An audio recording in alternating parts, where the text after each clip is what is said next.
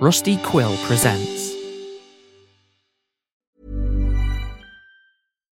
Do you love anime, gaming, movies, and discovering how your favorite pop culture affects everything you do? Then join us on Crunchyroll Presents The Anime Effect. I'm Nick Friedman. I'm Lee Alec Murray. And I'm Leah President. Every week you can listen in while we break down the latest pop culture news and dish on what new releases we can't get enough of. Whether you love movies, I'm going to tell you all about the hopeful 4K re-release of Tron Legacy that happens. I'm right there with you. Or music. The music in this show is absolutely incredible. Or anime. And under this mask is another mask. You can discover your new favorites right here on The Anime Effect. Listen every Friday wherever you get your podcasts and watch full video episodes on Crunchyroll or on the Crunchyroll YouTube channel. Hey, I'm Ryan Reynolds. Recently, I asked Mint Mobile's legal team if big wireless companies are allowed to raise prices due to inflation. They said yes. And then when I asked if raising prices technically violates those onerous 2-year contracts, they said, "What the f*** are you talking about, you insane Hollywood ass?" So to recap, we're cutting the price of Mint Unlimited from $30 a month to just $15 a month. Give it a try at mintmobile.com/switch. $45 up front for 3 months plus taxes and fees. Promo rate for new customers for limited time. Unlimited more than 40 gigabytes per month. Slows full terms at mintmobile.com. Before we get into today's episode, I'd like to thank everyone who gave us a listen and followed us through our opening week. We greatly appreciate all of you and will do our best to keep you entertained, engaged, and maybe teach you something along the way. While you're here, why don't you follow the @Wireland_Ranch Twitter account for show notes, updates, and announcements. We post any videos we may release on both YouTube and in shorter form over on TikTok, and you can just search Wireland Ranch on either of those platforms. And as always, you can join the Patreon at patreon.com/Wireland Ranch, where you will receive all the behind-the-scenes stuff, live streams, concept art, and extra lore-based episodes. We hope to see you there, but for now, I think it may be time to introduce our narrator, and as always, we will see you round the bend.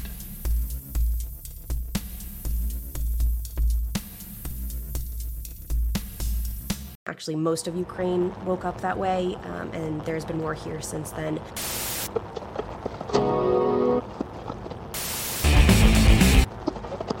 Judge yesterday in federal court saying, yes, Your Honor, and yes, ma'am, in terms of understanding.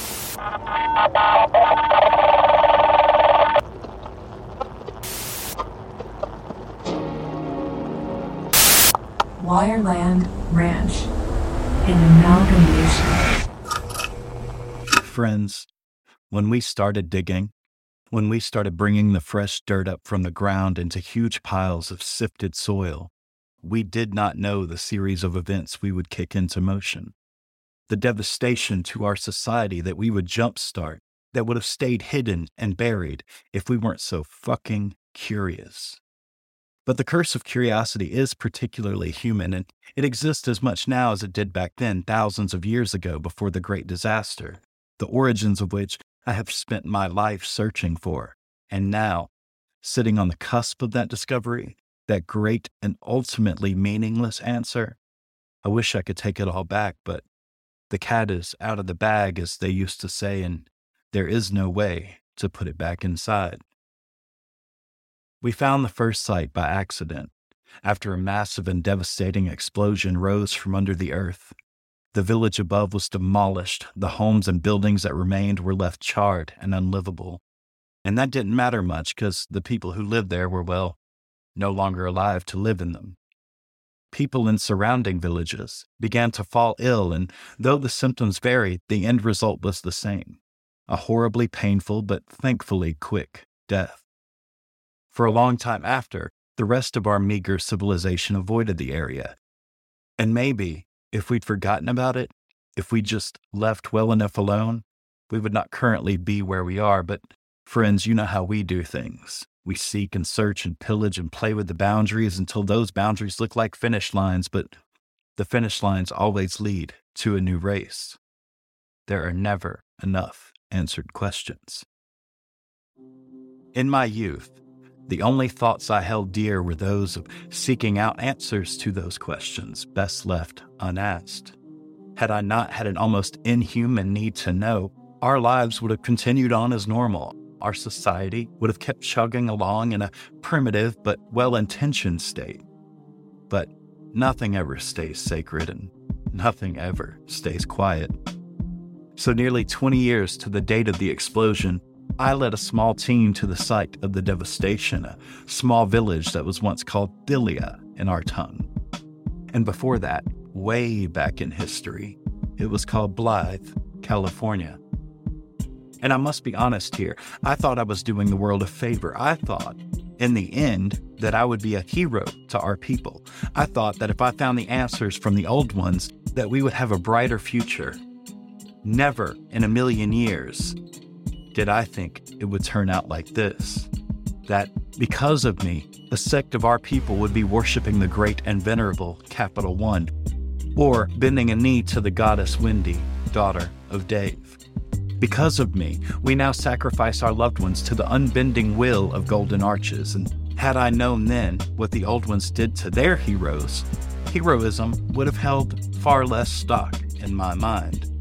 You see, the good men and women of days past, the people who tried to make things better, tried changing things in order to build a more equitable society, they were all killed. Assassinated, it was called. And if they were not assassinated, then something called a smear campaign would make it so they assassinated themselves, or went into hiding, or worse yet, imprisoned in these giant guarded fortresses where the old ones kept their poor people. In most cases, until they were dead or so altered they were less than shadows of their former selves. Only the terrible succeeded. They were called rich, and they lived in grand homes and beautiful places long since destroyed by an earth that had had just about enough. And if you strolled just outside of their grand mansions and glorious houses on palm tree-lined streets, you'd find 100 people for every one of them that lived in tents or slept on benches and spent their days begging for something called money to stay alive. I recruited my team and we made the first trek into the ruins of Philia. When we arrived, tears began to well in our eyes at the sight of piles of ash littered with the bones of our countrymen, of great mounds of rubble and flattened hovels that once were their homes.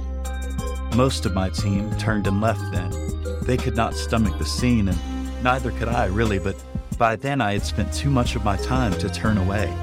I had done too much research. I had too many questions that, if I did not seek their answers, I may as well have assassinated myself. So the remaining people who stuck by my side, all 3 of them, were instructed to build a camp outside the perimeter, and I made the first daring steps into the past, alone. The village of Philia was a bustling and beautiful affair in its time, a seat of trade and a popular destination for those who'd recently decided to share their lives with another and abandon the arduous attempt at solitary existence. I believe the old ones called this marriage, but their version was marred by bigotry and a strange religion that taught one thing in theory but became another in practice and rewarded those who preached hate far more than those who preached acceptance. From what I can tell, they thought in order for love to be real, it had to be between opposing genders rather than genuine connection. Yet, another reason, we should have left the past in the past. Once a year, Philia had a huge festival that spread well outside the boundaries of the tiny village. To hear the elders tell it, people would come from far and wide to spend a week there celebrating the gift of gods once known as Soma, and now known as illicit. Before I began searching, Soma was the foundation of our spiritual practice. The petals of the angel orchid would be placed in a burner in the center of the room, and parishioners would sit silently, breathing deep and slow until every mind melded into one and allowed them to experience the truth of consciousness, the truth of the interconnected spirit that exists within us all, that exists within everything. Now, though, because of me, Soma is illegal, and possession is punishable by death. The explosion that rocked the earth below Thylia occurred during one of these festivals, and as I stepped through the burned and glassy paths, once host to happy children and smiling parents, I could see why so much emphasis was placed on this event in my childhood. The festivities meant that the population of the village at the time was almost triple that of normal circumstances, and thus sent waves of anger and confusion to every corner of our world, changing everything about our lives in ways that were unimaginable before. The old ones had a similar event on a very strange September day. As I approached the town, I could see the gate remained untouched. Bright pastel banners hung above, the words long since weathered away, but welcoming nonetheless. Just above them, right inside, 2 bodies dangled by their feet, blackened and petrified. Steadily, the ground grew gray as I walked. Patches of grass became less frequent until there was no more, and the black dirt sounded like breaking glass beneath my feet. Bones sprawled and piled on top of one another as though they died mid-sprint and likely trampled one another as they fled the center of town. On the main street, inside the gate, I had to move bones aside with my feet to create a path. I moved gently, trying to be as respectful as possible to the dead, though when there are that many, death kinda loses its meaning. The bones were more a thing that were in my way rather than hundreds, maybe thousands of people who'd lost their lives. So I tried to keep that centered in my thoughts as I almost danced through the remains, feet landing where they had a free place to land and bouncing toward the next one, and I couldn't help thinking that I was doing a funky, and I do mean funky, funeral march through the bone zone. LOL. The few buildings that survived, and survived is a loose term in this context, had images painted on the sides. The featureless outline of a man, black with spiraling purple designs fading in and out, and on the face, nothing but 2 stark white holes where the eyes should be. Years later, after having explored and studied the contents of the buildings beneath, I now know that the same image was found on many of the buildings in Catalhaya, largely considered by ancient historians to be one of the very first human cities on the planet and, potentially, the birthplace of art itself. And friends, I know you are wondering what exactly this means, and I will, of course, be happy to tell you, but only when this bit of information is conducive to the narrative, and sadly, that time is not now, but we will get to it, I promise. For now, though, you need to know that as I walked through that bone-scattered street all black and gray with ash and filth, those wide eyes seemed to fall upon my every step, peeking around ravaged alleys and the collapsed roofs of destroyed homes. The outlines began waving, hazy and mirage-like, bending and almost breaking the walls themselves, and just as they appeared to gain dimension, to become matter, they would suddenly fall back into the flat black paint, tricks of the light making a fool of my brain.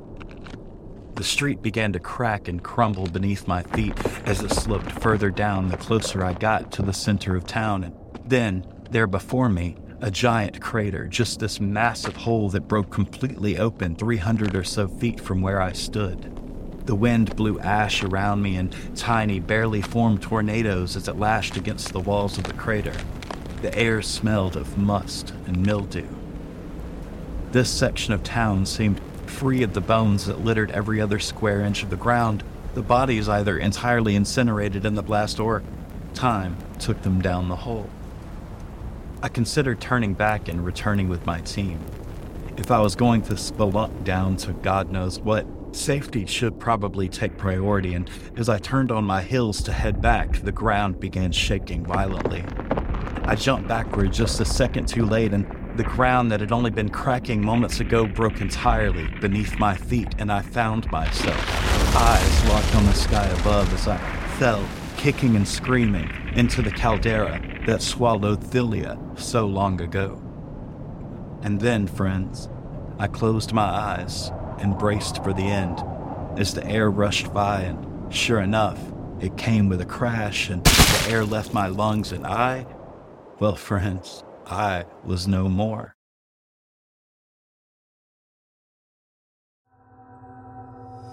My eyes flashed open and the world spun around me as I floated still in the air like the eye of a storm in reverse. Above me, a black shifting form flew toward me from the sky, blotting out the light and trading formlessness for a series of whirling fingers bent in on one another, clasping a contained galaxy of stars and cosmic dust. I had yet to breathe, just hung there in stasis as this strange space consumed me and became, well, nothing less than everything. So, how is it like being dead or whatever? Is it like everything you thought it would be? Stars whirled and churned around me. Better than nothing, I replied. You may change that opinion in the long run. Am I right? I don't know. It's not the long run yet. You're funny. I like you. Settle in, then. I'll be with you after I teabag these motherfuckers. You know how this should be. Give me just a minute. And at that time, I actually did not know how it'd be. I had never heard of tea or the bags therein, and so I closed my eyes, said my thanks to the world for having me as a guest, and I let it all go. I could feel myself fall again, and while most of that time was a blur, I remember being surprised I could feel anything at all. I didn't know I was dead, had died, lived, no more. There was this terrible sound all around me, screams and explosions and gunshots galore, but I just fell through it all and, unfortunately, never hit the bottom. Every time the sound of air rushing by changed spatial context, every time the pressure prepared me for the surface, for the bottom, whatever that bottom was, I would feel myself plucked up at thousands of miles an hour, sort of slapped upwards like being served in some celestial volleyball match, and every time that happened, a hearty laugh would erupt from that ether and more gunshots, more screams, and still a few explosions. I do not know how long this went on, maybe seconds, maybe years. I did not take a breath, and my heart did not beat, though my brain seemed to function as usual, aside from the whole processing fear business, because I should have been fucking terrified, but I wasn't. Just a brave little corpse that could, waiting for the game, set, match. Or whatever the hell it's called in volleyball.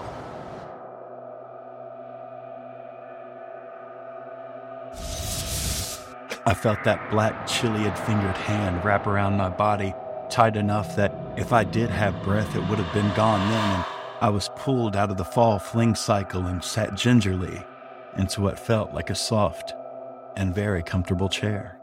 The darkness behind my closed eyes became a bright red light, almost searing my vision, and I tried to force them open, but... No, not yet, homie. That same laughing voice said, yet now it spoke in a sincere and semi-consolatory tone, as though whatever was speaking had had its fun and now just wanted me to listen. I mean, like, before we get them papers open and you're able to see me in my infinitely kick-ass glory, I should prepare you. At least a little. The red shade toned down to hot pink to pale pink, and finally, a clean and soothing white that flashed soft purple every couple of seconds. Where am I? I muttered softly, followed by a panic. Wait, don't. Am I dead? Like, am I really dead? I feel like I'm dead. Well, what exactly is dead? No more, ceasing to exist, shuffled off the mortal coil.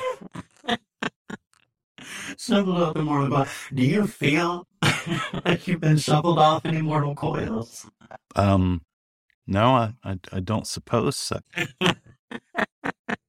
But yes, you were 100% dead. I mean, at least for like a little while. We're going to have a little convo, and then we will decide together, you and me, if like dead is a state you'd rather stay in, or if you want to go back to your world as like a shining beacon of hope and change. Like, MLK style. MLK style.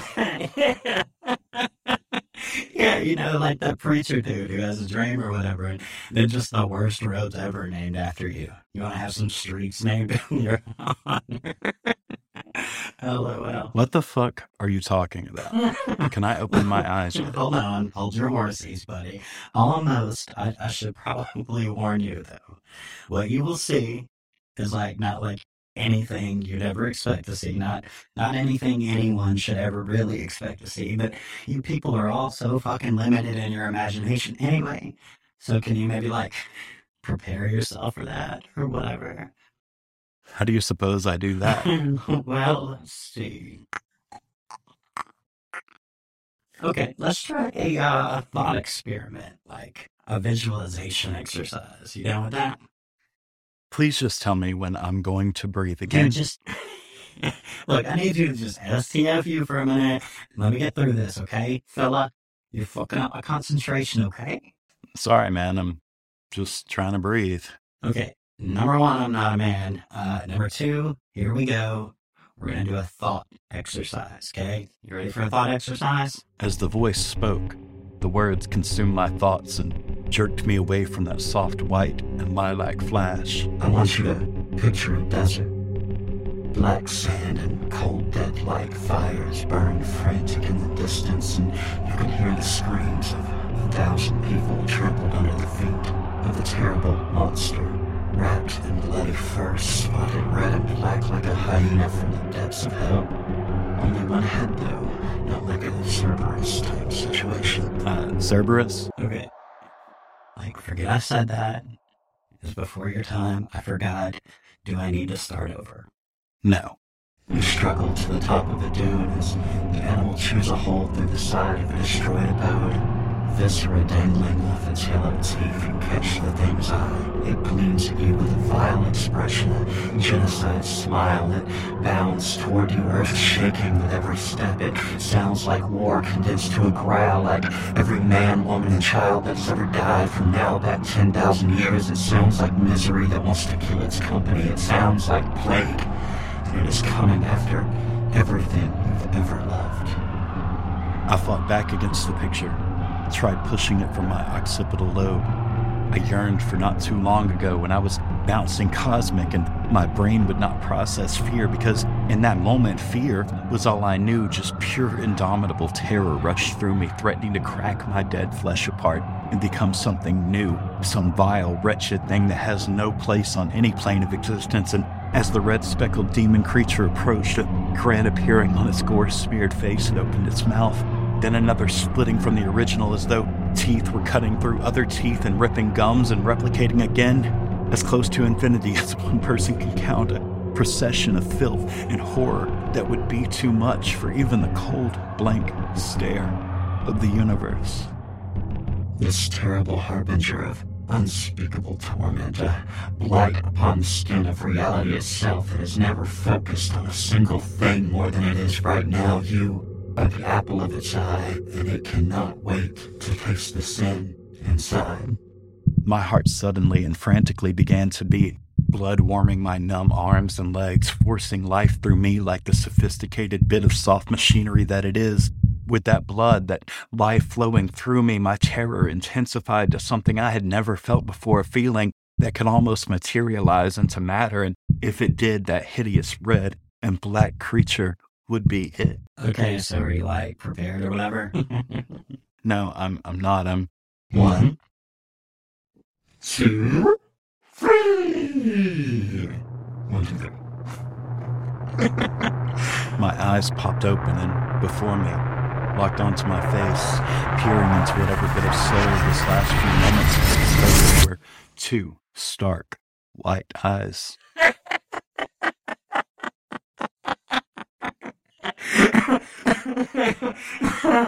Oh, shit. LOL.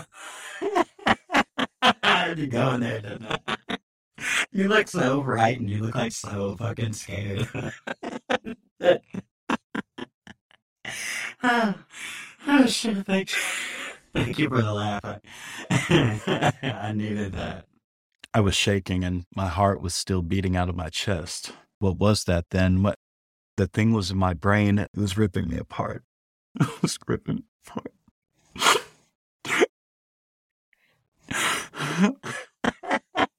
Oh, I know, buddy. It's okay. It's okay. Look, it's cool. Just a little joke between friends. That was my brother. Hopefully you two never cross paths because he really fucking wanted to taste you like real bad. I can see it on his face. What is happening here?